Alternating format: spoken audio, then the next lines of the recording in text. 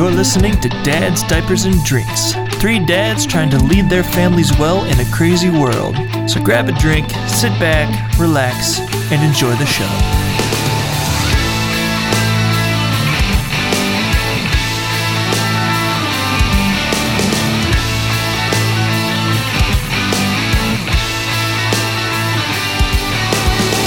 Hey everybody, welcome back to Dads, Diapers, and Drinks.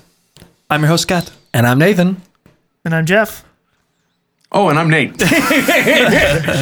Perfect. He's new. We did not plan Don't judge that. him. I don't know if you introduced me or not. You introduced me last time. We could have. Yeah. But we decided not to this time. Yeah, wanted to make it feel like you belong. I'm a returning guest. Yay. Yes. You've been our only guest and our first returning guest. So, True story. yeah. Well, the wives, but I guess technically Are they guests? Yeah, they're guests. Resident technically. guests. Yeah. I'm the only returning guest. Yes. Yes. Second timer. Yeah. So it's been quite a weekend for me. I was in Florida. I flew down Thursday night. Nice. And I was in Fort Lauderdale, Florida, which I didn't realize until we decided to fly down there. What was with the thumbs down? I don't like Fort Lauderdale. But I that's actually, I did not. I'll speak on this more later once Scott gets his story done because his is more epic than mine. But just on the note of not liking Fort Lauderdale, we went to the downtown beach area when we were there, and we were there for a couple hours. And Ellen and I just said, "Okay, this sucks." What? Back to the hotel. Like I don't even want to be here. Oh, my So- word.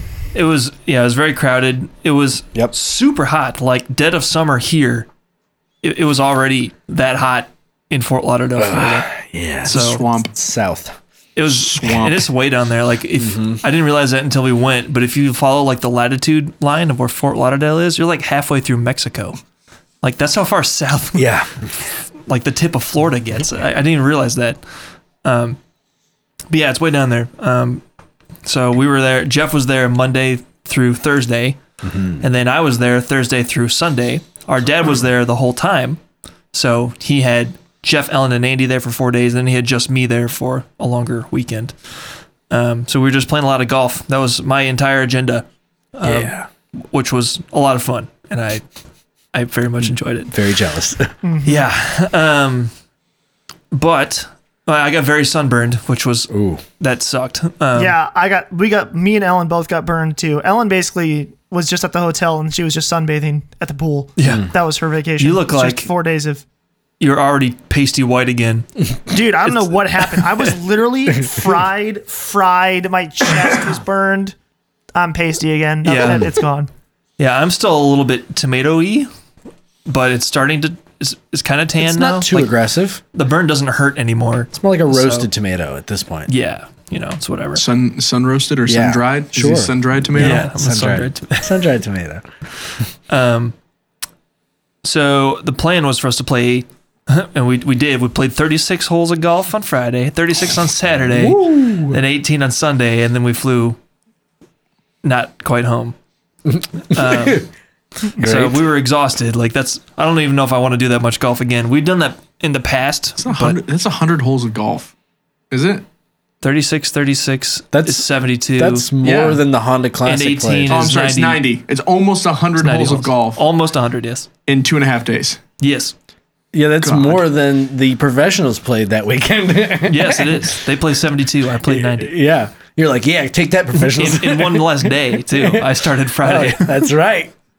So anyway, we could have come home sooner, but we really wanted to play one more round of golf. There was a direct flight from Fort Lauderdale to Cleveland that left earlier in the day, but we booked a later flight that had a layover in Atlanta.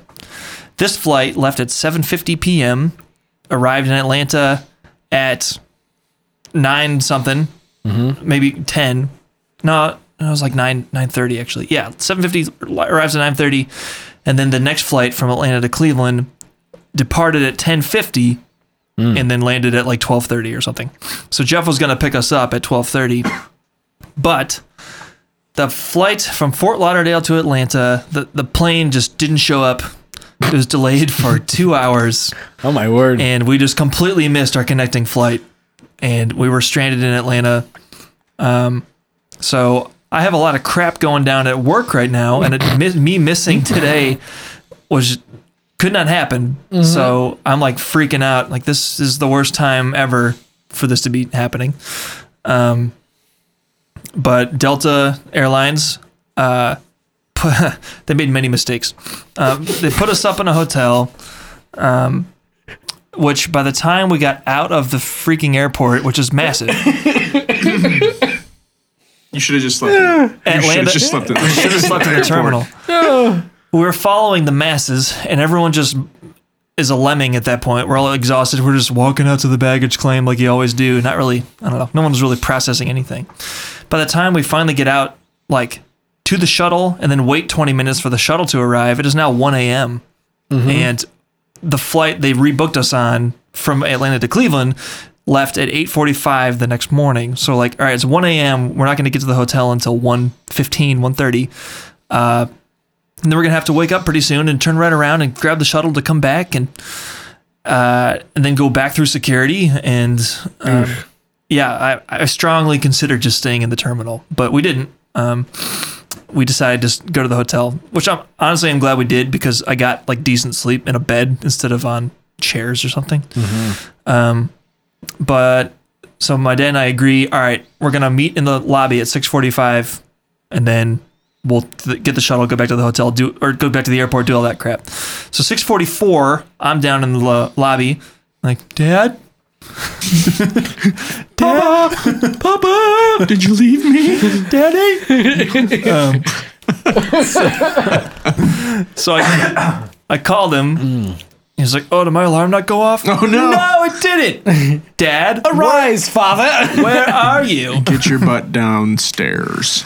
And he's like, all right, I'll be right down. And then in the meantime, a shuttle just leaves to the airport. I'm like, and I'm already like stressed because I have no idea how long it takes to get through the Atlanta airport. And so he comes down eventually. We get another shuttle that left like 15 minutes later. So it wasn't a big deal.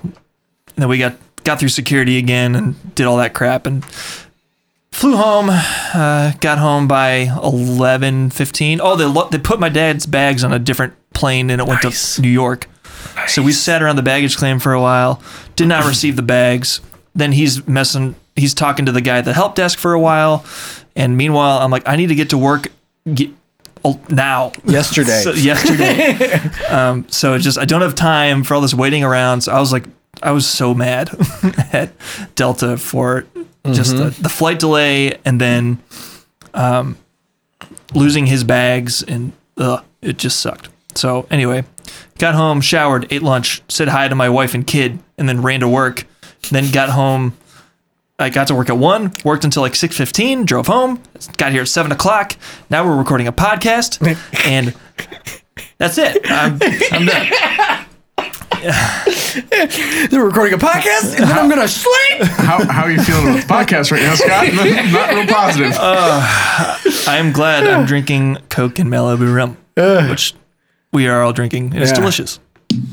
I love the crescendo to that story. It just kept getting more intense and louder. Yeah. No. My day was not anywhere. Any weekend, everything. Good. All of it was I'm not happy even for close you. to that eventful. I went on a run today. That's my whole victory list right there.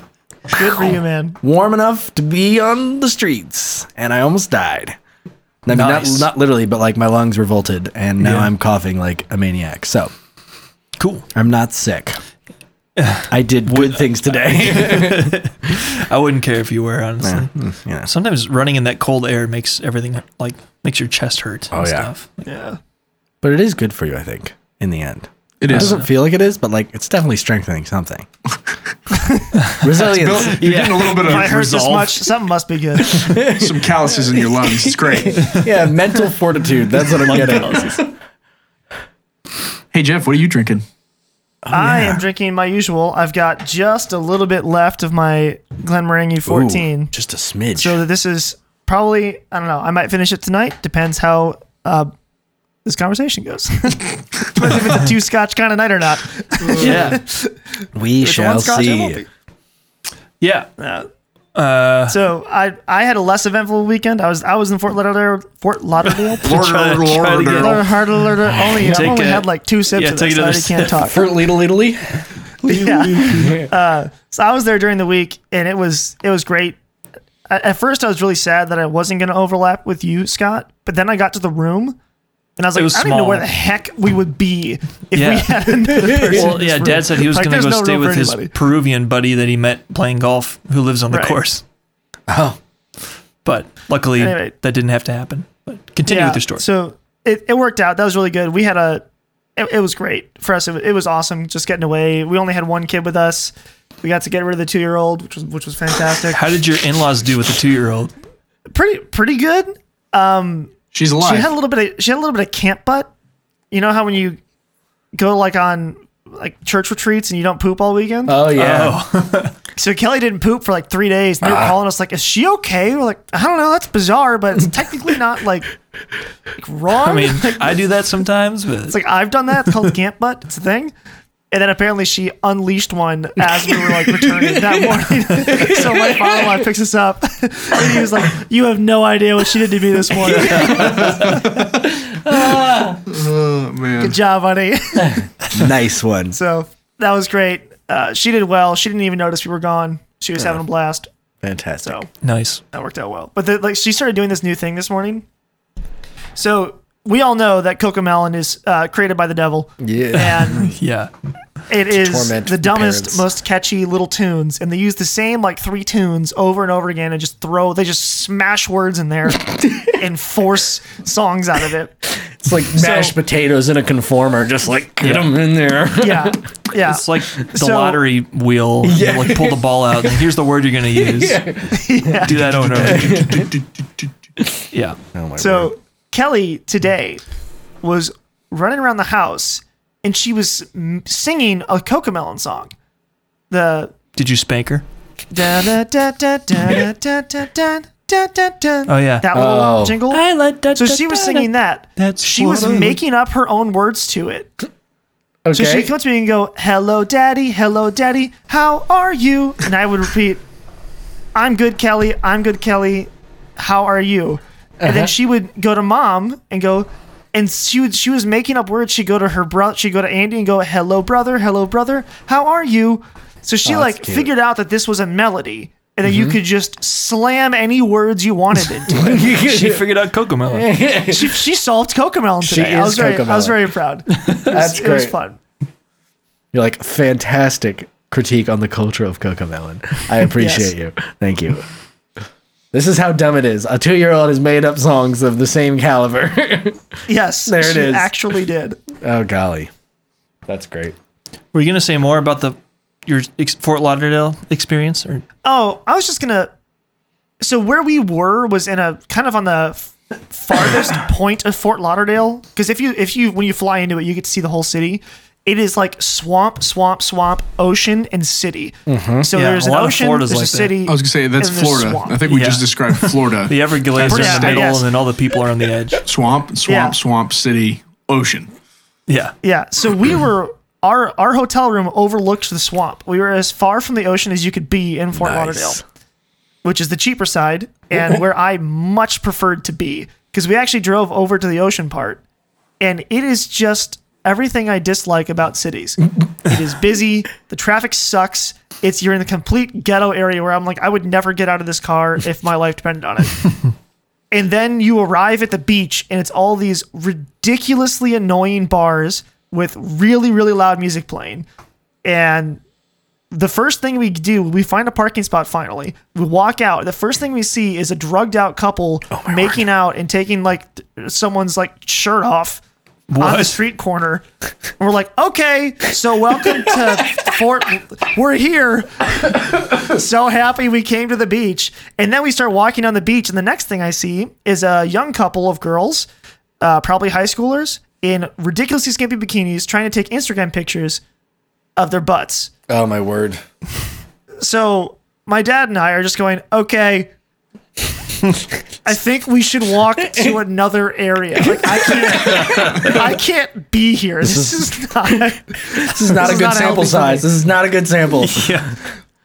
So we walked down the beach a little bit, and we're looking at all these bars that are just completely stuffed with people. We found one that wasn't like overflowing. We went in there, each of us ordered a drink, and we got some shrimp appetizer things. We're like, we're at the coast. I bet their seafood's good. Let's get it. It sucked. It was $17 for shrimp. It was literally terrible. It was a buffalo shrimp thing, and it was literally shrimp covered in Frank's Red Hot. Oh my word! And it was $17. And then Dad got an old fashioned, and I got a mojito. My mojito was okay. Dad's old fashioned was the crappiest old fashioned I have ever seen in my life. It was $14. What in the world? Yeesh. We're just like, whatever, pay the bill. Let's freaking leave. I don't even want to be here. Let's just drive back to the other side of town where it's cheaper and better. The golf course is nicer. And we had a fantastic dinner at a brewery, like a microbrewery over there by our hotel. That was like 5 minutes from the hotel. It's like, why would we ever go to the downtown part? That part sucked.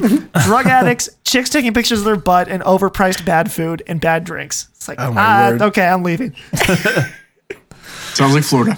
Yeah. Yeah. It's nice that you're able to figure it out really fast, though. It's not like you had to weed out a whole bunch of stuff that's just like mediocre. They just showed you all the bad right up front, and you were like, "I'm done." Yeah. We were literally there for like an hour. Then we're like, "Let's just turn around and go back." Oh, that's great. Oh man, That's fun. Florida. And on that note, Is it time to shift gears? Just no clutch, jam it into second place. Yeah. Yeah, it is a little match weird. the revs. Let's go. So I guess we're going to go talk about guns now.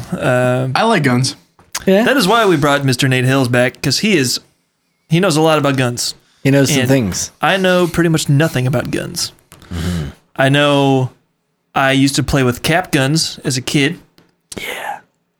Jeff and I would go to the playground in our neighborhood and pretend to shoot each other, like dodging, Can you like, imagine that in 2022? weaving in and out of all the like stuff at the playground and hiding under cover and all that stuff. Oh yeah. And other parents at the playground would get upset at our parents for allowing us to play with cap guns. Are you okay, sir? I'm making him laugh. I'm laughing sorry. at Nate. Nate's like dodging cover, and then he just like turned it into a dance, and I was just caught me off guard. It's funny. Okay. Entertainment for the live. Anyways, Jeff and I played with fake guns a lot. Obviously, they're Nerf guns. Oh yeah. Played with those a lot. Freaking BB love guns and pellet guns were the BB best guns, pellet upgrade. guns, had those. Do you guys ever play airsoft? Yeah, we had airsoft guns. We were more into paintball though. Oh yeah. Yeah. I don't know. We never really got into airsoft. I know you guys are really into paintball for a while. Like it was Yeah, like a really good year. It was. We actually, funny story about that. We just bought guns and didn't really know much about them. We just attached a CO2 canister to them and started shooting. Then we went to the fall retreat with our youth group. Oh, yeah? Where there was paintball, and they actually measured the force of the gun. I don't know what exactly they were measuring, or the CO2 pressure or something. And they're like, dude, your guns are way too powerful. Yeah, the regulator was basically off. Yeah. It was just like, and just here's basically CO2 canister pressure just right down the barrel. Yeah. Like this could break. They literally said this could break a mask if We're like, you no hit wonder those hurt so much. Yeah, so we're like, oh, that's why this hurts like hell. You guys are so tough. Explains the bruises. Yeah. You guys are just like used to get shot. Someone shoots you. You don't even like doesn't register on the pain scale. So you're just like keep playing. Like I shot you. You're like, no, you didn't. What are you talking about? It didn't have searing I pain. trained for literally- this. We were breaking skin when we were being hit by our paintball Oh, I guns. We bet. had no Yeah. idea. We just knew there was a little dial on it. We're like, I don't know, crank it all the way to the right. That's better. I don't know. Wait, this makes it shoot better. More, please. More. It flies straighter when I do that. I'm sure it does. Oh golly, that's so I remember funny. the first time we used them, it was just me, Scott, and our dad. We just did a free for all in our parents' backyard. Mm-hmm. And the first person to get hit was we shot my dad in the foot from across the yard. Yeah. And he was like, he stopped. He's like, guys, that hurt. like, what did we do? And then the next person to get hit is I got surprised by my dad around the corner of the house, and he shot me from like 8 feet in the thigh. And did you cry? Yeah, I lost it. I was like 12. Oh my gosh. I can just see Jeff dropping like a bag of rocks.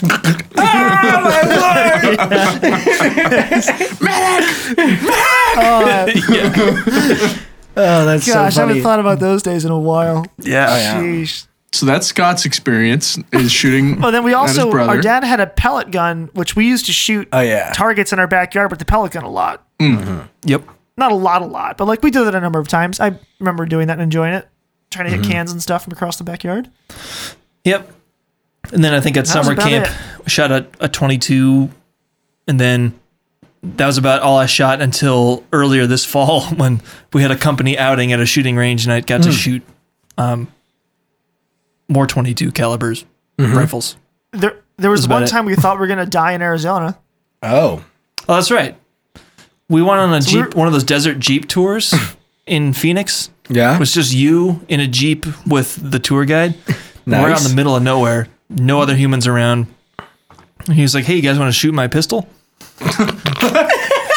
Okay. No, it wasn't even that. It wasn't even that. He said, "All right, guys, I'm going to take a little detour." So there's I something didn't special I like to remember do with guests that it's not really part of the tour, but I like to do it. And then he pulls out his gun. What a man. You're like, is this part of the tour? Like, Are you going to end us? literally, in my head, I was like, "Are we being mugged?" It was like the only thought I had. It was like, Oh, my huh? word. And then he's like, I have a little shooting range over here. If you guys want, I'll take a shot. If you hit a can, I'll buy you a pop or something when we get back to the launching point. It sounds awesome. So It's like a great deal. Okay. All right. But I had a moment there as a kid being like, I remember Dad what is happening? didn't like that. He like started to separate himself. Like he was like ready to tackle the guy or something if something went wrong. So yeah, he was on guard there. But So we shot a couple targets with a 357 that sounds fun. Oh, yeah. out in the desert, which is pretty cool. yeah, that's like the extent of my gun experience. I don't know anything about guns. Jeff, is yours So- about the same? So yeah, up until that point, yes. And then I've actually worked. 2 of my bosses I've had in my life have been former Marines. So they've taken me shooting a couple times. So I've gone shooting twice with a former Marine who he brought a rifle of his, which was an M4 rifle, civilian type. I don't know the total specs of it. And he had 2 different handguns, one type of Glock, don't know what type, and then another pistol, which I didn't even shoot. He was shooting that one, never used it. So we went and shot those a couple times and thoroughly enjoyed that. And we actually got yelled at by the cops because we were shooting. It was in our parents' backyard because they have a lot of land. Yeah. So we went down into the ravine in my parents' backyard, the ravine back there, and we had some targets set up. We're shooting into the ground, and then a police officer walks like into my parents' backyard, and he's like, "What are you guys doing back here?" We're like, "I don't know, shooting." It's like, "Well, your neighbors called to complain." We're like, "Is this illegal?" He went, "No, it's loud." It's loud. All right. Okay, Yes. Yes, it is. should we stop? And he's like, "I'd like you to." Would be nice. Okay. So we stopped, and then my boss at the time, who was a Marine guy, walked over to him and was like, I don't know, talked to them, was like, "Hey, it's okay."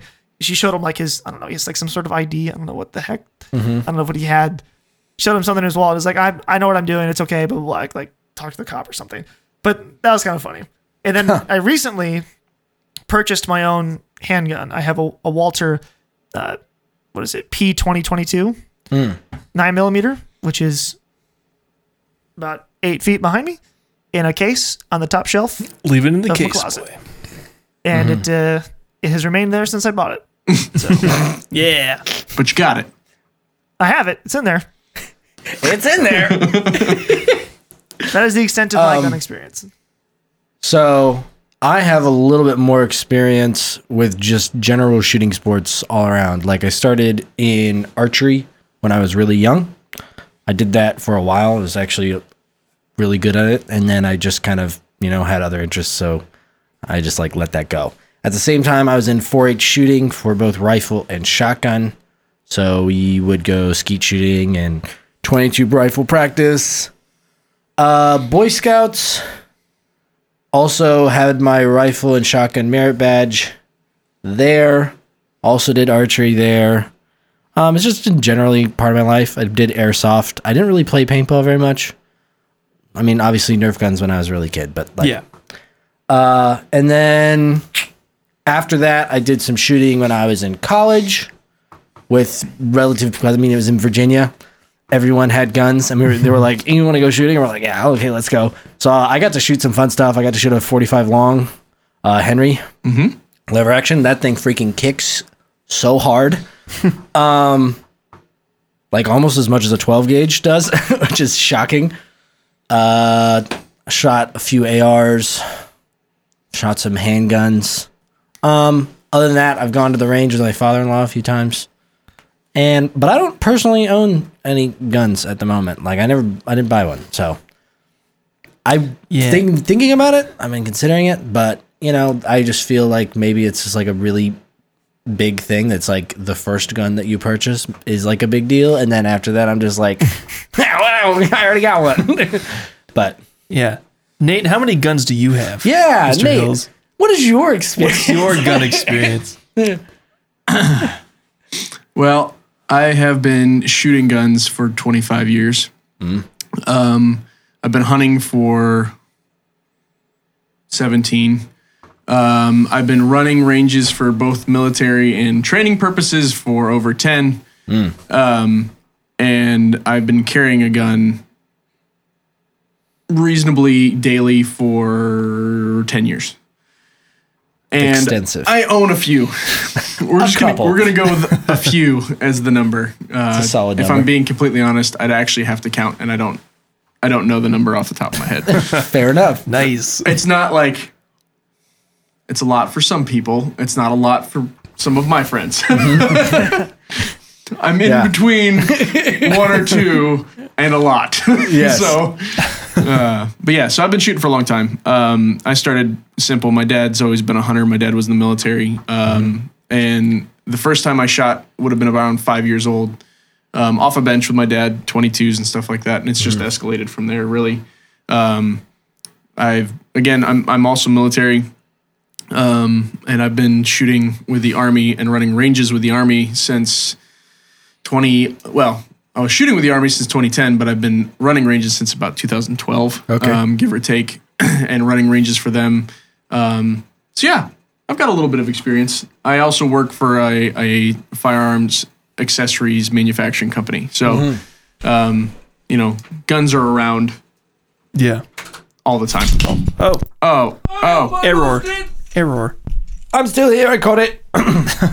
You didn't really catch it. It did hit the ground. 100% hit the Not even ground. close to catching it. Cut it on the I bounce. slowed it down. Yeah, so I have a little bit of experience. Nice. So, for someone like me who has very little experience, I found myself when I went to the range at the company outing, very anxious the whole time. I was uncomfortable, honestly, being around the guns and like holding mine and just like, I don't know, wielding it. Like I just felt like it was going to go off at any second.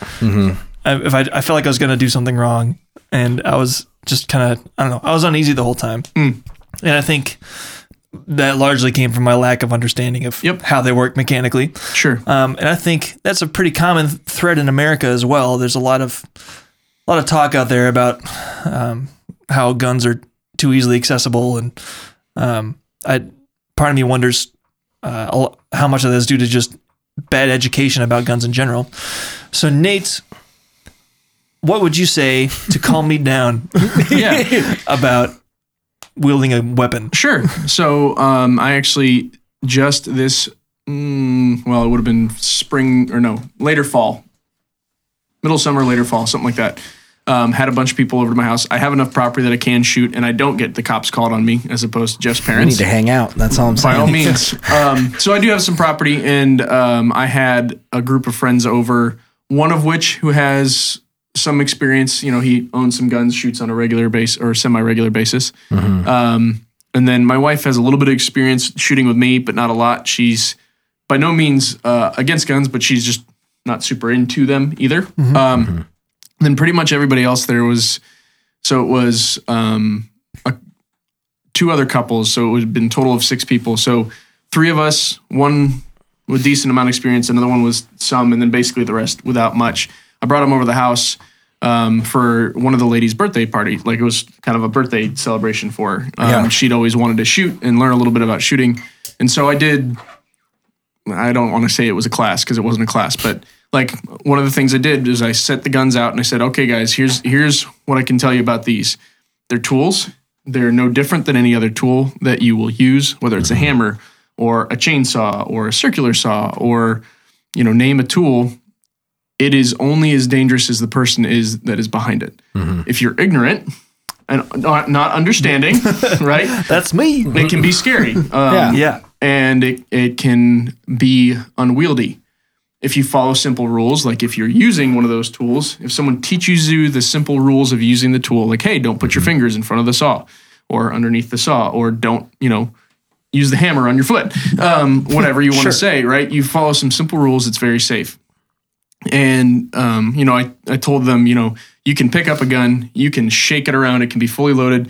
You can do a lot of things with modern handguns and modern rifles. And me and Nate were talking about this right before we started the podcast. Are extraordinarily safe. They're engineered very well that unless you put your finger on the trigger, it probably won't go off. You can slap it around, you can throw it around, all of those things. And unless something gets inside of the trigger guard and pulls the trigger, with the gun being off safe, if it has a manual safety, it won't go off, right?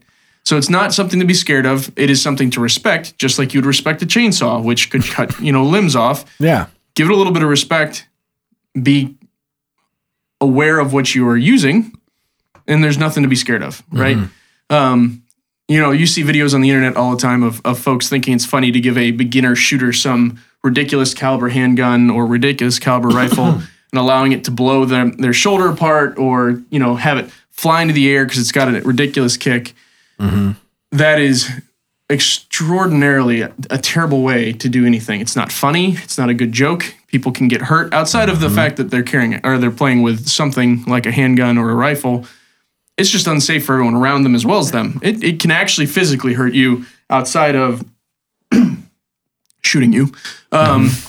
It's just not good. So, but if you go with responsible people that are going to introduce you in the proper way, there's little to no danger from handling and firing a handgun or a rifle or a shotgun. Any firearm is not dangerous inherently by its existence. And I think it comes back to like what you said, Scott. It's a little bit of the ignorance, right? People that are against guns frequently have never touched, seen, fired, have any general education about them. They are not inherently more dangerous than anything else. Look at statistics of deaths in the U.S. From anything versus handguns. Handguns are so low on the list of things that kill people outside of health issues. That's the biggest thing, right? Your health issues. You take health issues away and you look at items killing people, whether maliciously or not, and handguns are so low on the list. You're going to have vehicles way up there above it, blunt objects above it. People get killed with chainsaws. I use that a lot because my word, chainsaws are dangerous, right? Like inherently, a chainsaw is a dangerous thing. Yeah. So there's a lot of things that are high up on the list of ability and used to kill people intentionally or not, versus a handgun, or firearms, which is usually fairly low on the list. Yeah. For some reason, not for some reason, because they have been used to kill things between hunting, in war, all of that. That's why they get elevated to the top of the importance of the list. Yeah. But not because they are actually inherently more dangerous than anything else. Yeah. I mean, no one's outlawing or trying to create bow control laws. Sure. I don't know of a single bow control law that's been cycled through. And I've seen Green recent Arrow. history. Well, I mean, but like, guy really, he failed the Hawkeye city. makes I'm those taking things you look down. like they're more deadly than anything else. right? Yeah, you seen Legolas? Infinite arrows guy? That guy. Yeah. So nothing inherently dangerous. You just need to go with somebody that's willing to take a novice along and teach them. That's all. Yeah. Okay. So I have a question. Yeah. I have only ever been like unofficially trained on guns by personal friends who have taken me shooting and taught me the basics of how to handle a firearm and how to appropriately use it on a range, stuff like that. Do you recommend going to get like a concealed carry license or going through any of those training programs that are offered? Is that worth doing for someone like me? So it depends on your intent. I would say that everyone should go through a basic handgun, a basic firearm course of some sort. Most of the time it'd be handgun. Most people, Jeff, actually, you're a great example of it. You went and bought a handgun. You didn't go out and buy a rifle, right? Yeah. Unless you're intending to go hunt or something like that. The average person isn't going to go to a gun store and immediately gravitate towards a rifle. They're bigger, quote unquote, scarier, that kind of stuff. Mm-hmm. We can talk about the fact that they really aren't, but most people will gravitate. Shoot the exact same thing. Yeah. Most people will gravitate towards a handgun. And I would advise that anybody that gets one spends time either with someone with experience or go and pay for a course. Now, doing the concealed carry license program, like going through a class with somebody like that, the vast majority of those in the state of Ohio, the requirements are you have 24 hours of training total. That might be a little bit more than it actually is, but it's somewhere around there. And more than half of it, two-thirds of the course will be classroom time. Only a small portion of it will be range time. And the requirements for the range are simply that you honestly expend rounds downrange in the presence of a range safety officer. You don't necessarily... you have to prove that you know what you're doing. You're competent. Essentially, that you can shoot the handgun that you brought to the class, right? It doesn't require you to, they're not going to teach you anything inherently, right? Most courses aren't going to be teaching you how to shoot. They're just going to make sure that you can. Some instructors will go a little bit above and beyond, but you'd have to be discretionary in your choice. There's hundreds and hundreds of people out there, right, that run these courses. What I would more inherently advise is that you go to an instructor's pistol course, right? That will be of more benefit because they're going to teach you the basics. They're going to teach you how to use it, how to approach it, how to do those things. They may not teach you things like loading and that kind of stuff, but they'll teach you sight alignment, trigger squeeze, stance, grip, all of those things, as well as general operation of your pistol, which I think is very important. It makes you more comfortable with it. It makes you understand how it works and operates. I can talk through those things. I have some certifications. I've done this for a long time, but I am not a professional, to be fair. I'm not a professional instructor. I don't do this for a living. I've been to a decent number of courses. I've been through a bunch of stuff with the Army. I train folks to shoot in the Army. I run their ranges. I actually do that for our safety team at our church. I also run those ranges and instruct there, but I don't get paid. So take that all for what it is. Like I said, I have some certifications, but I'm not a paid professional. But I would advise anybody that is interested in getting a handgun, and if they have purchased one, to spend the money for a weekend to do one course at least. What you might find is you really enjoy it, and maybe that opens up the world of shooting to you, right? Which may not be just, and I think people dumb it down to just being like, oh, I'm going to concealed carry to defend myself, or I'm going to be a competition shooter, or I'm going to hunt. I will say, while I do concealed carry, I don't do competition shooting. I do it for fun with friends. I train on how to do it. I'm by no means the best out there, but I'm not half bad, right? And it's a decent skill set to have, I think. Yeah. Going back to what we were talking about a little bit earlier. Sure. About just like general ignorance of the public. I find it really interesting that there's an inverse proportion to the knowledge and frequency in which people encountered guns in the past and how much gun violence there was. I mean, aside from just regular violence, and how much like violence there is now surrounding firearms and how much focus is on it, even though it's so much more regulated as a whole. Like there's so many more rules. Where back in the West, you just had some dude who sold guns and then you just bought a rifle and your dad probably had one and it was just normal to an extent. And so there was an inherent respect and safety surrounding those things that was baked into your life essentially. Yep. And now it's something that you essentially have to go and seek out. It's not like common knowledge. Nope. I felt like it used to be. So, I mean, when our parents would have been growing up, it wasn't infrequent for schools to have shooting clubs. Yeah, that's right? crazy. Like they'd be shooting. Well, I actually know there have been schools that had ranges like built into their schools. Oh, that's cool. Like 22 is nothing. You're not doing anything crazy. Yeah. But they did it as a Like class. the church camp that Scott and I went to you could take shooting courses. We Church were in camp that fourth. we went to. I was in fourth grade, I think, when they let us shoot rifles. That's Yeah. cool. Yeah. So, I mean, that was not infrequent back then. It wasn't infrequent. I mean, if you look far enough back, I'd have to actually go back and see when things started to change. But in the early 1900s through at least past World War II, you could order guns from a catalog.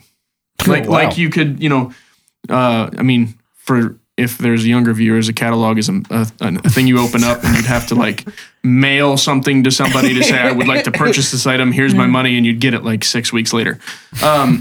But you could actually order stuff off a catalog. People talk about how easy it is to get guns now. It's not that simple, right? You have to go to a licensed dealer. You have to, they're the only ones that can actually purchase the firearm from or receive the firearm from a manufacturer into their shop. You have to go in and do a bunch of paperwork. Even in Ohio, which is a Constitutional carry? yeah. Well, no, we're not constitutional carry yet. But what I was going to say is a Be quiet. Sorry. Just kidding. is a reason. It's I'm going to say 2A friendly state, meaning there's not a lot of anti-gun legislation here. There's not a lot of outside of federal requirements. Isn't a lot of additional state requirements around handgun or around firearms in general. But you still have to go through the federal requirements. Which, if you buy a rifle, you fill out this. Well, buy a rifle or a handgun, you fill out this long book that's asking you all sorts of questions. For a rifle, it gets logged away. For a handgun, they actually go through a background check for you. If you have any issues come up, you may have to wait until it gets cleared. If you don't, generally speaking, you can walk away that day with it, no problem, usually within 20, 30 minutes, depending on how busy it is. But it's not as simple as walking into Walmart and walking out like you would a frying pan, right? It's not. It's not easier to get a gun than it is to vote. No. It's a lot harder to get a gun. hard. Yeah. So, I mean, that's the thing, right? It's not as just simple as walking into a store and picking it up and walking out. You can't order it directly off the internet. If you do order it off the internet, which you can order guns. I was actually looking into that. Yeah. Like, so if you wanted to order something off the internet, you can. You can go to the internet, say, I would like to purchase this pistol. The next step in it, though, is you then have to provide them with what is called your FFL receiver, which is your Federal Firearms License Receiver, which is a gun store or a gun manufacturer, or in the case, so my company, we have our FFL so we can receive firearms and process them into us. Primarily, it's used for folks or companies that are like, hey, we want to send you some promotional guns to use in some of your content, that kind of thing. That's why we have it. That's why it's beneficial for us. We can process outside paperwork. So if one of you guys wanted to get something, in theory, we could process, but we have to go through the same process as a gun store to do it. Most places will charge you something, $20 to $50, depending on the store. But you can order something off the internet, but it has to go to that federal firearms licensee. They then process the paperwork for you to pick it up. So if in the process you purchase it, you go there and they say, oh yeah, your background check didn't clear. Guess what? You can't have the thing you bought. Even though you bought it, right? So it's not as simple as ordering anything on the internet, right? It's not that easy. It's not incredibly difficult. It's a constitutional right. It's not inherently difficult. Hint, hint. But it is not just simply walking into a store and picking it up. yeah. Yeah, I was wondering, given current real world happenings, with Russia invading Ukraine, looks like you have some opinions, Nate. Do I have some opinions? I said this to Ellen right before I walked into my office for this. I said, I'm really happy we delayed this episode by like a week or something. Yeah. Or 2 weeks. Yeah. Because if we hadn't, Ukraine wouldn't have been invaded and the government of Ukraine wouldn't have issued rifles to every single adult male in their entire country. Because they're like, hi, none of you have guns because we don't have a Second Amendment. So we're giving all of you guns and we're sending you YouTube videos on how to load a magazine Here's a quick properly. rundown. So let's talk about that for a second, Dude, shall watching we? fresh people load a gun for the first time is like You should have seen me back in October. It's so scary sometimes. Well, and so just so our viewers are aware, it is Monday, February 28th. Russia invaded the Ukraine on Thursday night into Friday morning of last week, which would have been the 24th, 25th. And in the process of that, in preparation and in current right now, what's happening, the Ukrainian government has come out and allowed their citizens to carry firearms in defense of their country. They are literally handing them out. The government is literally saying, if you need this, come here. We will give them to you. We will at least give you a general rundown of how they work so that you can defend yourselves. So, had they had a Second Amendment, in theory, right, if people were allowed to have firearms in their country, which I will say I'm rather ignorant as to exactly what the laws are in the Ukraine. I would assume it's like most of the Eastern world where it's generally frowned upon. Generally speaking, most people don't have them. If you do, it's some ancient hunting gun that you use once a year to go hunting with family or something along those lines. But generally speaking, in the East, Europe, Eastern, or I guess Western Asia, those kind of stuff, it's not generally socially acceptable to own a firearm. And we're watching these Ukrainians trying to figure out what the heck to do with these guns that are being given to them, which, hey, listen, good for them for picking up arms. I have a lot of respect for it. Yeah. But if you go back even in history for the United States, there's a reason Japan decided they didn't want to invade the United States during World War II. They actually said, if we invade the United States, there is a gun behind every blade of grass, right? That is their metaphor. There literally are more guns than people here. Is that true? I thought that was true. No, I'm trying to think. I'm pretty sure there's 120 guns for every 100 people. Yeah. I wasn't going to argue with that. I actually just don't remember what the number was. I just looked it up today, so that's why I know it. Nice. So, I mean, in theory, we wouldn't have as much of that issue because there's so many people that own them, right? If someone were to invade the U.S. in this scenario, although I'm not too concerned about the Canadians coming south, and they can. Mexico has already invaded from the south. That's how they get you. But anyways, I mean, it wouldn't be as much of an issue here because we could stand up and do that, right? So when people talk about the Second Amendment, I mean, I wholeheartedly agree that it is the right to bear arms I should be able to own and use, right? But there's more than just, because most of the gun advocates you'll hear will be like, well, it's to make sure that we don't have a restrictive government. It's to be that line to keep our government from controlling us. There's a certain aspect of that, but there's also, look at Ukraine and Russia.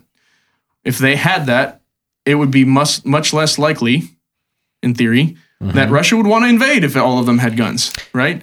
Yeah. I mean, but that's also just the basis of guns in general. It's the reason that there's almost no gun violence in Texas because everybody has a gun. Who's going to go after someone if you know they have a gun? There's a 75% chance this guy has a gun. Yeah, it's like if I'm going to go in Scott's house and I assume that he has a gun because we live in Texas, probably not a good idea. I don't want to get shot. Yeah, there was someone shot up a church not too long ago, a couple years ago maybe, in Texas. I forget, but and he got run down by an NRA gun trainer guy. Well, there was like, go ahead. The story was, as far as I remember, it was an older guy. He was a retired gun trainer for the NRA or range. I don't know, ran his own range or something like that. And some guy showed up at a small church with a handgun and shot like 10 people or so. And this guy ran out of the church, ran to his house, which was like 2 doors down. Oh my word! Got his, I think it was AR-15. It was an AR. Got his AR-15 out. Saw the guy get into his truck, ran out into the street, and shot him twice from like 100 yards. And I don't know what it was a good enough range shot that people on the conservative internet were like, "Yo, props to this guy. That was a stinking shot that he just hit." And a moving target. Yeah, too. stood down a guy in a moving vehicle basically with his rifle and stopped him before he could get away. Yeah. So yeah, that was the story to my recollection. From my perspective, that is the benefit of the Second Amendment in a lot of ways. There is a lot of argument over what is legal, what's not. I would say that I'm unfortunately intimately aware of what's going on for all of that stuff. And I am an advocate for us as civilians, quote unquote civilians, to be able to own essentially anything we would like to.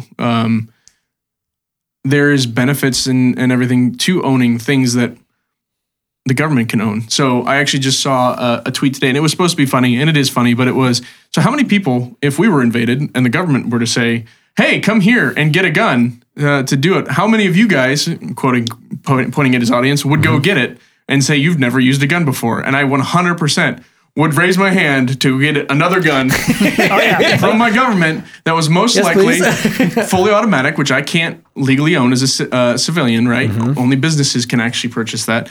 I would not be able to own it. 100% would go get one because I'm allowed to now, quote unquote, under this invasion policy. And I would not be giving it back. But it's for those very reasons, right? There isn't anything inherently dangerous about having them. I have plenty. I have kids. Mine are locked up. I do have a safe. I actually have multiple just because of where I have things in the house, and I want to make sure that my kids aren't going to be unreasonably exposed to danger because they are ignorant and don't know the difference, right? Yeah. I have a 3-year-old and a 1-year-old. Both of them can walk now. The 3-year-old loves to play guns with his Nerf guns. He thinks it's the greatest thing in the world. And I love to play with him, but I also don't want him to mistake one of my real things as something to play with. It's not a toy. And that's one of the other benefits, right? So to link it back to the podcast, being a dad, my son will start to learn to shoot here in the next year or two. It'll be basics. Really? It'll just be fun. It won't be anything crazy, but that's when I did as a kid, right? My dad started bringing me to the range at 5 years old.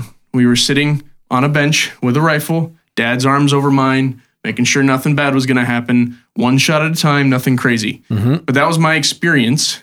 That's when I was started. And he was like, we can go do this whenever you want. We can, quote unquote, play with daddy's guns anytime, but daddy has to be present and he will make sure you're safe and we'll go do it together. Right? Yeah. It's kind of that whole thought about, like, I don't know if the word is exposure therapy or, you hear parents talk about having their kids drink alcohol in their house at a young age, right? That was our experience. Yeah. So instead of, keeping it sheltered and keeping you away from it so you hit 21 and you want to go drink and go crazy or whatever. In the case of guns, instead of making it this secret taboo thing that makes it interesting because it's secret and you're keeping it away. If you say, yeah, dude, we can take these out, we can look at them and we can touch them and go shoot them. How's the war on drugs going? Same idea, right? I mean, once you say things are illegal, then the demand goes way up. Right. Yeah. And especially the illegal demand. Right. Yeah. So that's my idea behind the gun thing, right? And everyone's different. I have a good buddy of mine. He's got 2 sons. His oldest is just turned 6 or 7, and he's going to wait until he probably turns 10, right? Yeah. But he's also a guy that bought both of his sons. They had a birthday gun, quote unquote. When they were born, he had purchased a gun that he will at one point give to them, right? Yeah. So he's by no means scared of guns. He doesn't want them, but he's got a different threshold. Yeah. For me, I'll do the same thing my dad did with me, which is, yeah, bud, come on, we're going to go shoot together. It was fun.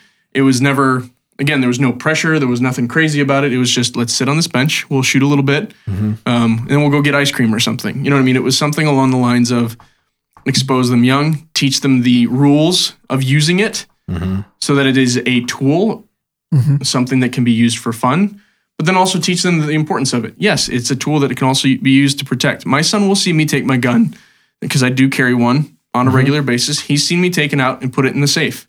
And he'll be like, what's that, Dad? I'm like, it's my gun, bud. It's a tool to protect people. He knows that is for protecting people. He's 3 and he can say that. So again, I'm an advocate of teach them young. Now, if he doesn't ever want to shoot a gun, if he doesn't ever want to go hunting, cool. Good deal. If he wants to go play sports and do that stuff, that was never something that I did. But if that's his interest, then let's chase that, right? My interest happens to be firearms. That's something I enjoy to do. If he doesn't want to do it, it's cool. But he's still going to understand how to use them. He's going to understand the rules around them. Yeah, he'll be educated. Yeah. And then he never has to touch it again if he doesn't want to. Right. I really do love your chainsaw analogy with this topic in particular, because I remember the first time we used a chainsaw in the backyard, and I remember seeing Scott do it and me being the younger brother being like, that's terrifying. I am genuinely terrified right now that my brother, who's like, I don't know, maybe you were 10 or I don't know, 12 at the time. I don't remember how old you were. The first time you use a chainsaw and just this, it grabs and it pulls, and Dad's like, now make sure when you pull the trigger, you don't get loose with it. Otherwise it'll grip and it'll rip it out of your hands. You can't let that happen. And me being like, that is the most terrifying thing I've ever. It can get ripped out of your hands. I'm scared. I remember being like freaked out, but it's just as dangerous as any other powerful tool. Yep. Or the first time you use a table saw and being like, this is, you're, ooh, this is freaky. But it's more scary because you don't know what you're doing than anything else. Yeah. And if you're like us, where you grew up and you do stuff like this, our dad's building stuff with saws and we're chopping things in half with axes. We're splitting wood with axes as kids. It's like, I don't know, there's probably parents who freaked out about you're going to cut your foot off when you're chopping logs. And it's like, I don't know. It's just what we did. And we never made any big deal out of it. Our dad showed us how to do it properly and we didn't question. Yeah. And I never had, other than like the initial childhood fear of like, that's a scary, loud thing that's cutting trees down that my brother's holding. That's weird to me. But like, as soon as you learned, it was never anything freaky. And I've never had any inhibitions about using power tools now as an adult. Like, we had to buy like a tile cutting saw. We had to buy a giant chainsaw to cut cement. And I was like, okay, none of that freaks me out now because I have enough general experience because I grew up doing stuff like this with our dad to be freaked out by anything. Well, I mean, and it works. To run with that even more. So my dad still reminds me when we go out and work outside with a chainsaw or whatever, he still be like, hey man, remember, be careful. I've been cutting trees up with my dad for close to 20 years. And we still remind each other like, hey man, watch out. That one's going to be a gnarly one. There's some, knots there. We literally still remind each other 20 years of doing it. Right. We don't want to get complacent. And like, that's to think you've done it so often, it's second nature, and then just get careless. Right. And it's the same thing, right, with firearms. I still remind myself of all the rules. I still check everything. As soon as you become complacent with any tool, it can become dangerous. You become complacent with a chainsaw. That's when it slips, it comes back, you cut your finger. God forbid you cut anything further than that, right? Because I've cut myself with a chainsaw before. Not anything. I haven't lost a limb, but I've cut myself with a chainsaw before because I made a mistake. Yeah. Because I was not being smart about it. That's reality of any tool. A firearm's no different. And so that's the interesting. And I talked about this a little bit. Is that I started like my first experience with any sort of shooting was archery. Like that was where I started. I was like. I was like 10 years old and I was always just kind of interested in it. I had a little bow when I was growing up. And so my parents were like, oh, he's interested in this. So let's put him in, like 4-H shooting. And that was like a thing. And the cool thing about that is I think there is something to understanding like that there is like this tool is extremely powerful and it can destroy things. Yep. And a lot of the similar things that are on gun ranges have similar structures in archery. Granted, it's not loud. There's not a bunch of banging going on, but you can see that this thing is going to fly down. And when it hits that target and you go and you pull that arrow out and it's like, oh crap. Like, wow, like this could literally do something bad. Like your brain makes those connections even at a very young age.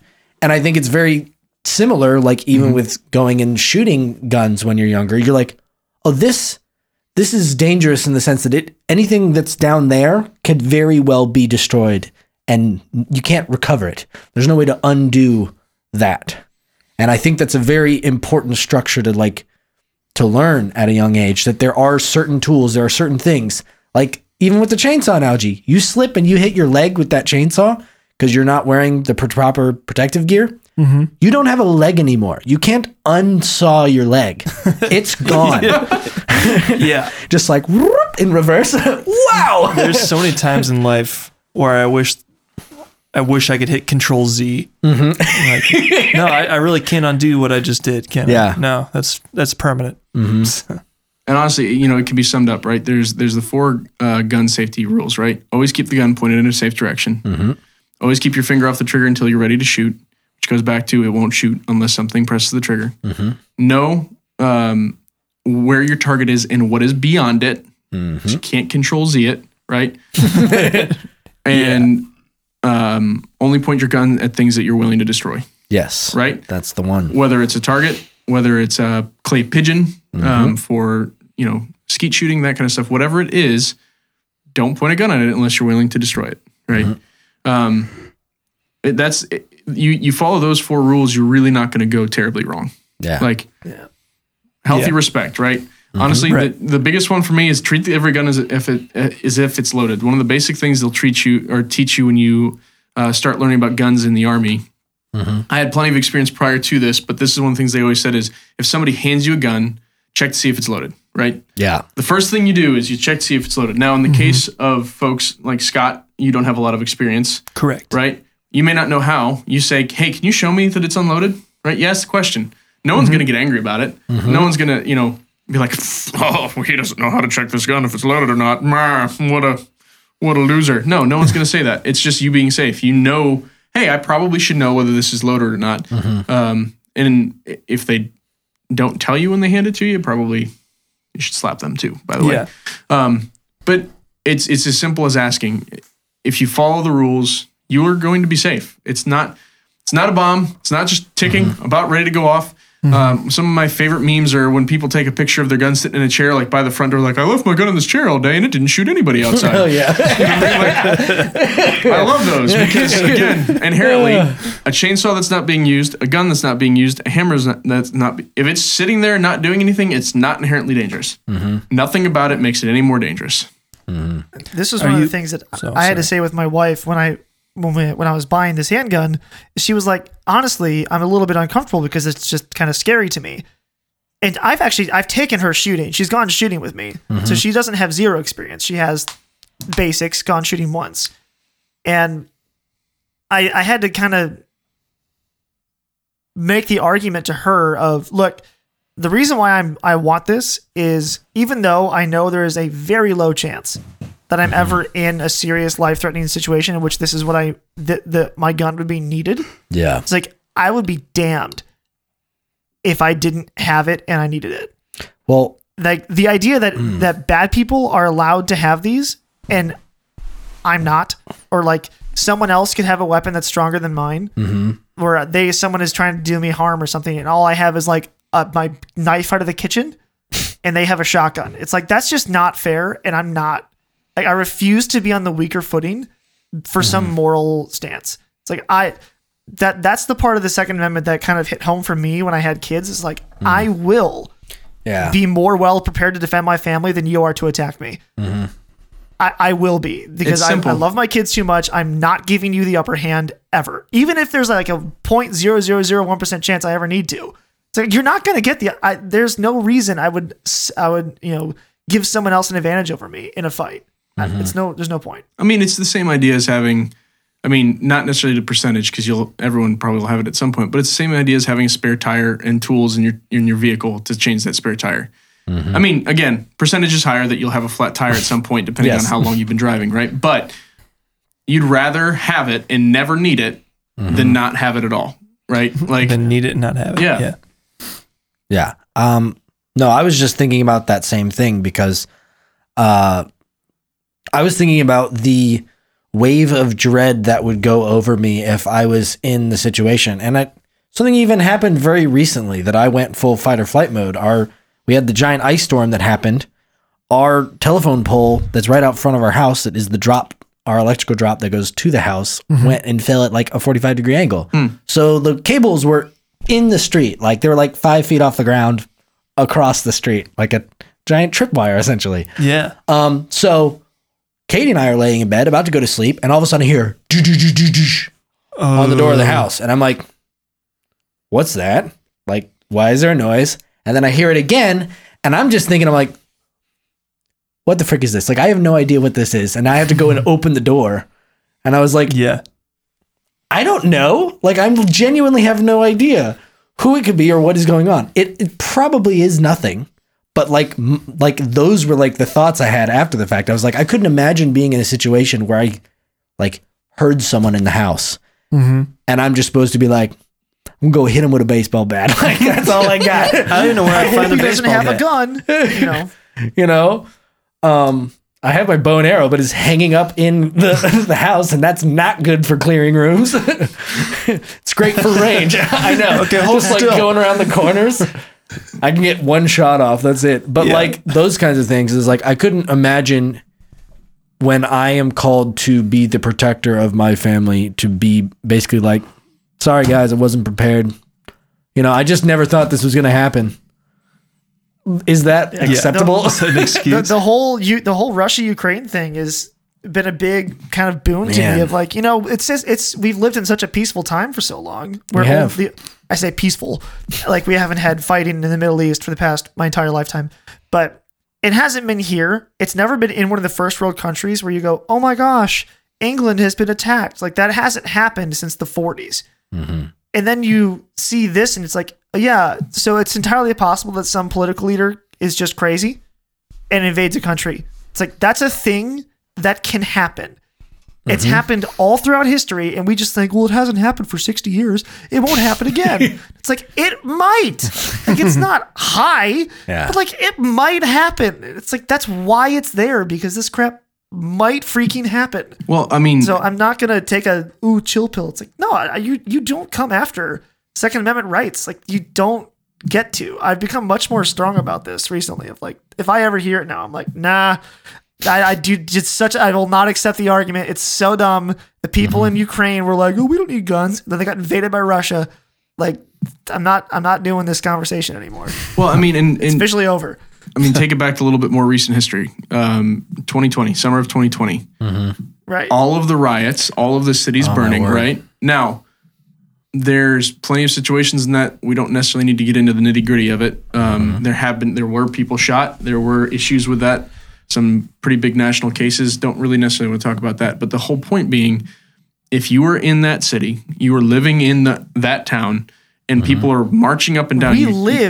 Our childhood home was in Brooklyn Park, Minnesota. Sure. Which is one of the places that got, like, it was right in the middle of this in Minnesota. Yeah. So, I mean, imagine being there in your house, watching people turning over cars and burning stuff to the ground, concerned that they might walk into your house. I mean, honestly, that would be terrifying if you didn't have something. You have a baseball bat. Well, what's a baseball bat against a crowd of people? It's nothing, right? No, it's useless. And again, I'm not by any means am I advocating for running into the street and shooting all the rioters. That's not it at all. No. But a simple way of defending your family from something dangerous or being able to extricate yourself from a scenario without any harm because people are scared of that, right? Yes. Being able to say, leave my house or you get shot.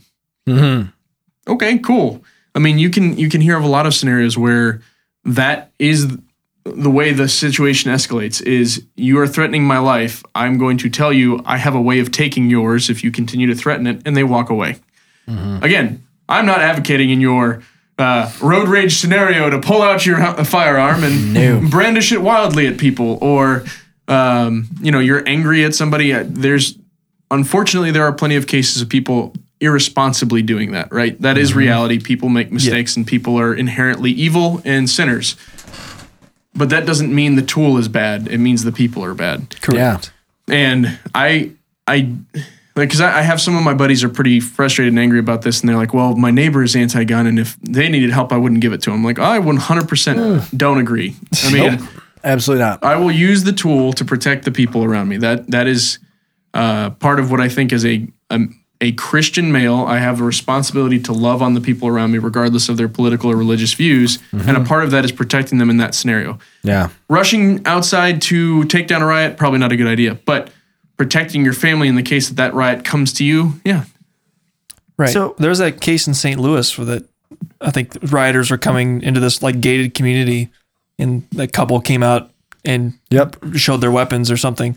Yep. I don't think they fired them. They did not. They just stood there holding them. I mean, they've been turned into a big meme in the 2A community. It's kind of fun, but I mean, but it's a good example. A weird story. What are you about to say? The thing I was going to say is, when I was at a New Year's party this year, I met this guy who was a friend of my brother-in-law, and he's in the Army. He's at one of the bases down there, and he was kind of telling me, because he was a cigar guy, so we're out in the backyard smoking a cigar at 1 a.m. on New Year's Day. And he was saying how he feels as a guy who's in the Army that it's his responsibility to carry. Because I asked him, I was like, do you have your gun on you right now? Because we're just talking about this stuff. He's like, yeah, of course. He said, I feel responsible to carry it because I'm trained for this. Like, I know that if anything happens, I am probably the most qualified person to deal with a difficult scenario or a life-threatening scenario in the immediate vicinity.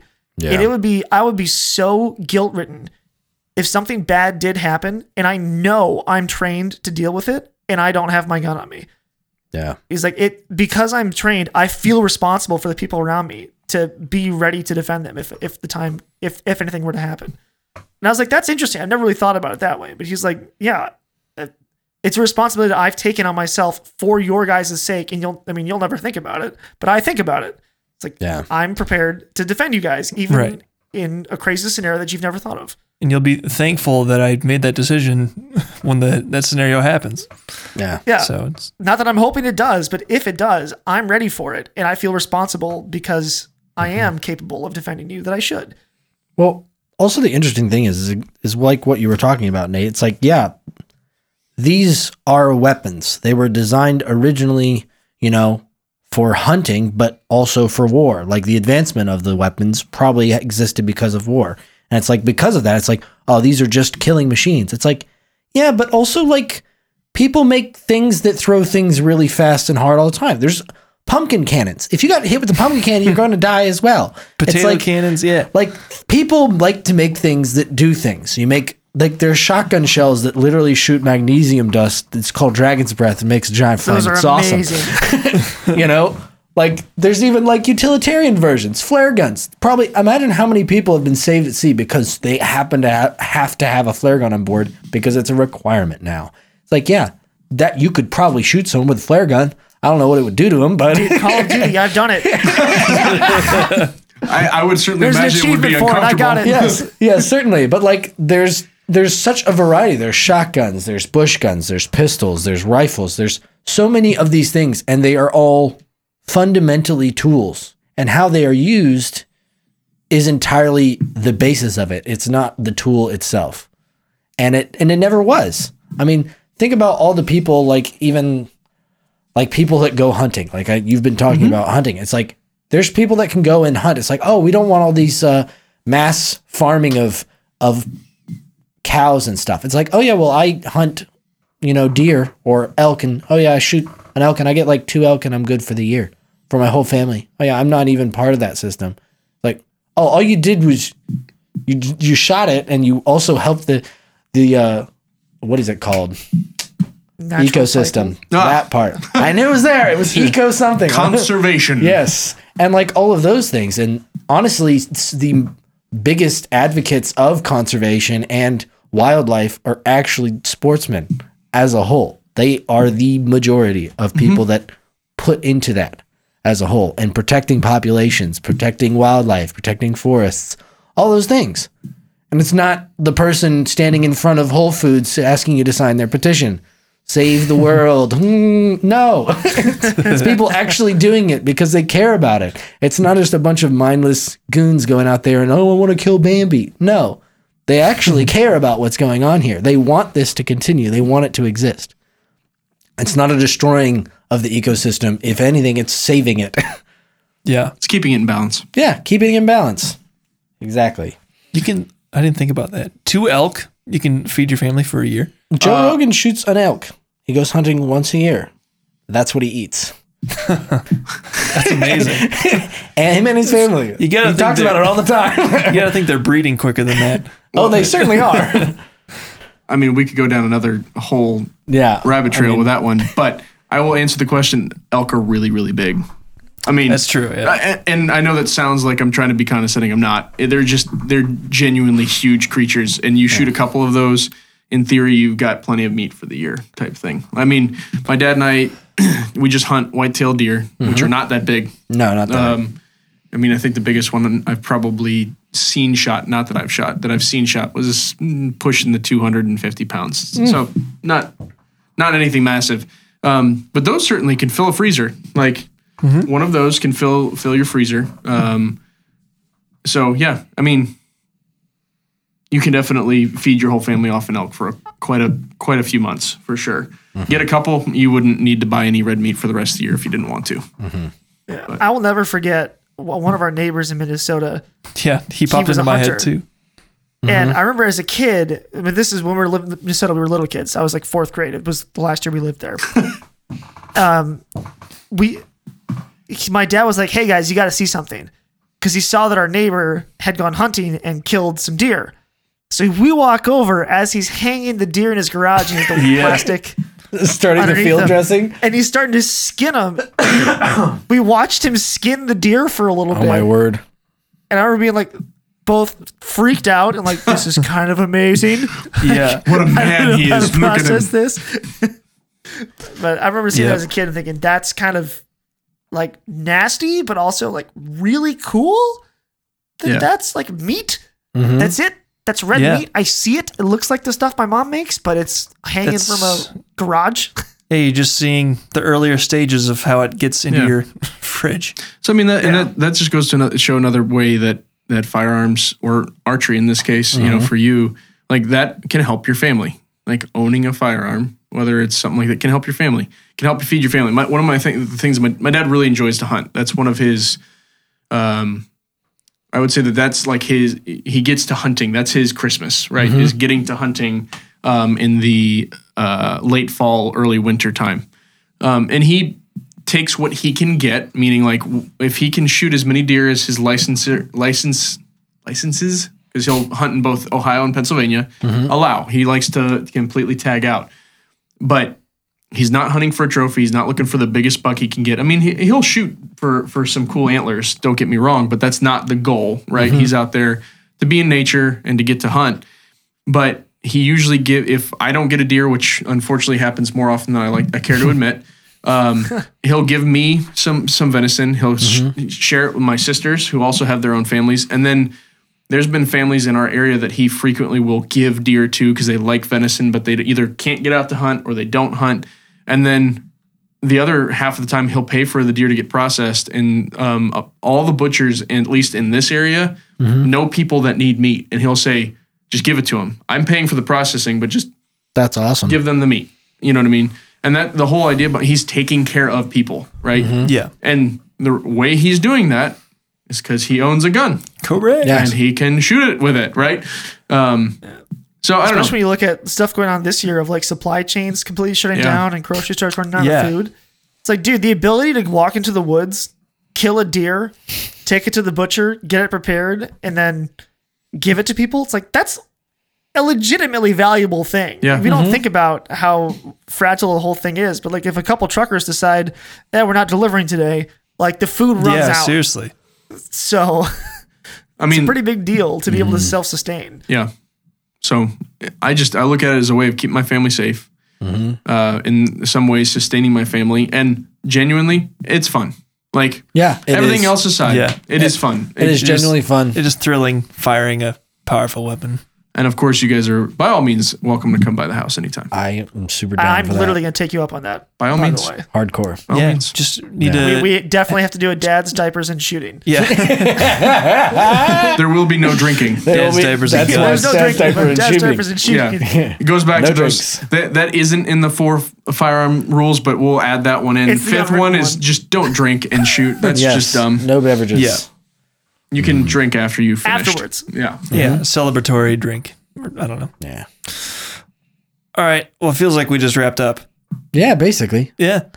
Well, we got a lot out of that one, so I'm feeling good. I mean, I feel like there's even more than. It probably is. I had But, more questions, but I don't even want to open up any more. It's been a cans of while, worms. yeah. Yeah. Sorry. So it's all good. I can No, talk it's- about this it's great. forever. Yeah. I appreciate your true insight and experience. Yes. I like it when you're on because I just get to sit here and listen. Scott's like, I get to be an audience member Yeah. this time. I will say, Bethany, my wife, Bethany's Yeah. feedback from the last time I was here was Scott didn't say anything and you talked the whole time. Well, good thing we didn't do that again. Yeah, It's a real shame that I didn't said, happen. I said a lot more this time. But Yeah, no, I got in trouble for taking over your podcast last no, time. it's okay.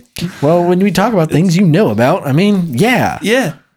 This one especially, we wanted to talk about guns and you were like the obvious choice to bring on. So I was Yeah. like, I was prepared to not say much, even though I said a lot more than last time. But All right. So thank you, Nate, for joining us. Of course. And thank Anytime. you, good people out there, for listening.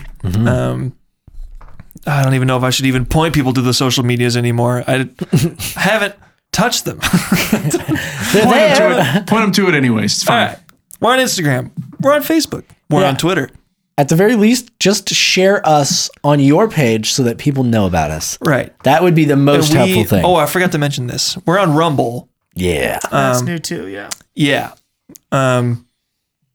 Where things are still free, free to say things. So you can follow us over there if you want to jump ship. We're also on YouTube still. So I mean, YouTube. We're just trying to be everywhere. We're too small for YouTube to bother censoring us, but I feel like some of the stuff we say is censorable. I don't know. Who knows? You'll be all right. Well, the real thing about that is Rumble is a much better market to grow in because it's a growing market. YouTube's stagnant. Right. Like you can make it as a YouTuber now, but Rumble is a platform that's actually growing in user base, and YouTube is not. YouTube is like plateaued. Right. So that was the reasoning. Yeah. So anyway, share our podcast around if you like it. I think we're very slowly growing, which is kind of cool. But like to go. I honestly have been getting more compliments recently about it, and I'm getting worried. I don't know. People seem to talk nicely about it, and I don't know why. Why aren't you criticizing me right now? Please. I know it's not that good. Tell You me must it's not bad. actually be listening to my podcast. You're just saying Yeah, it. you must be lying to me or something. I don't know what's happening. Yeah. All right. Well, that's all we got for this week. We'll talk at you next week. Bye. Cheers.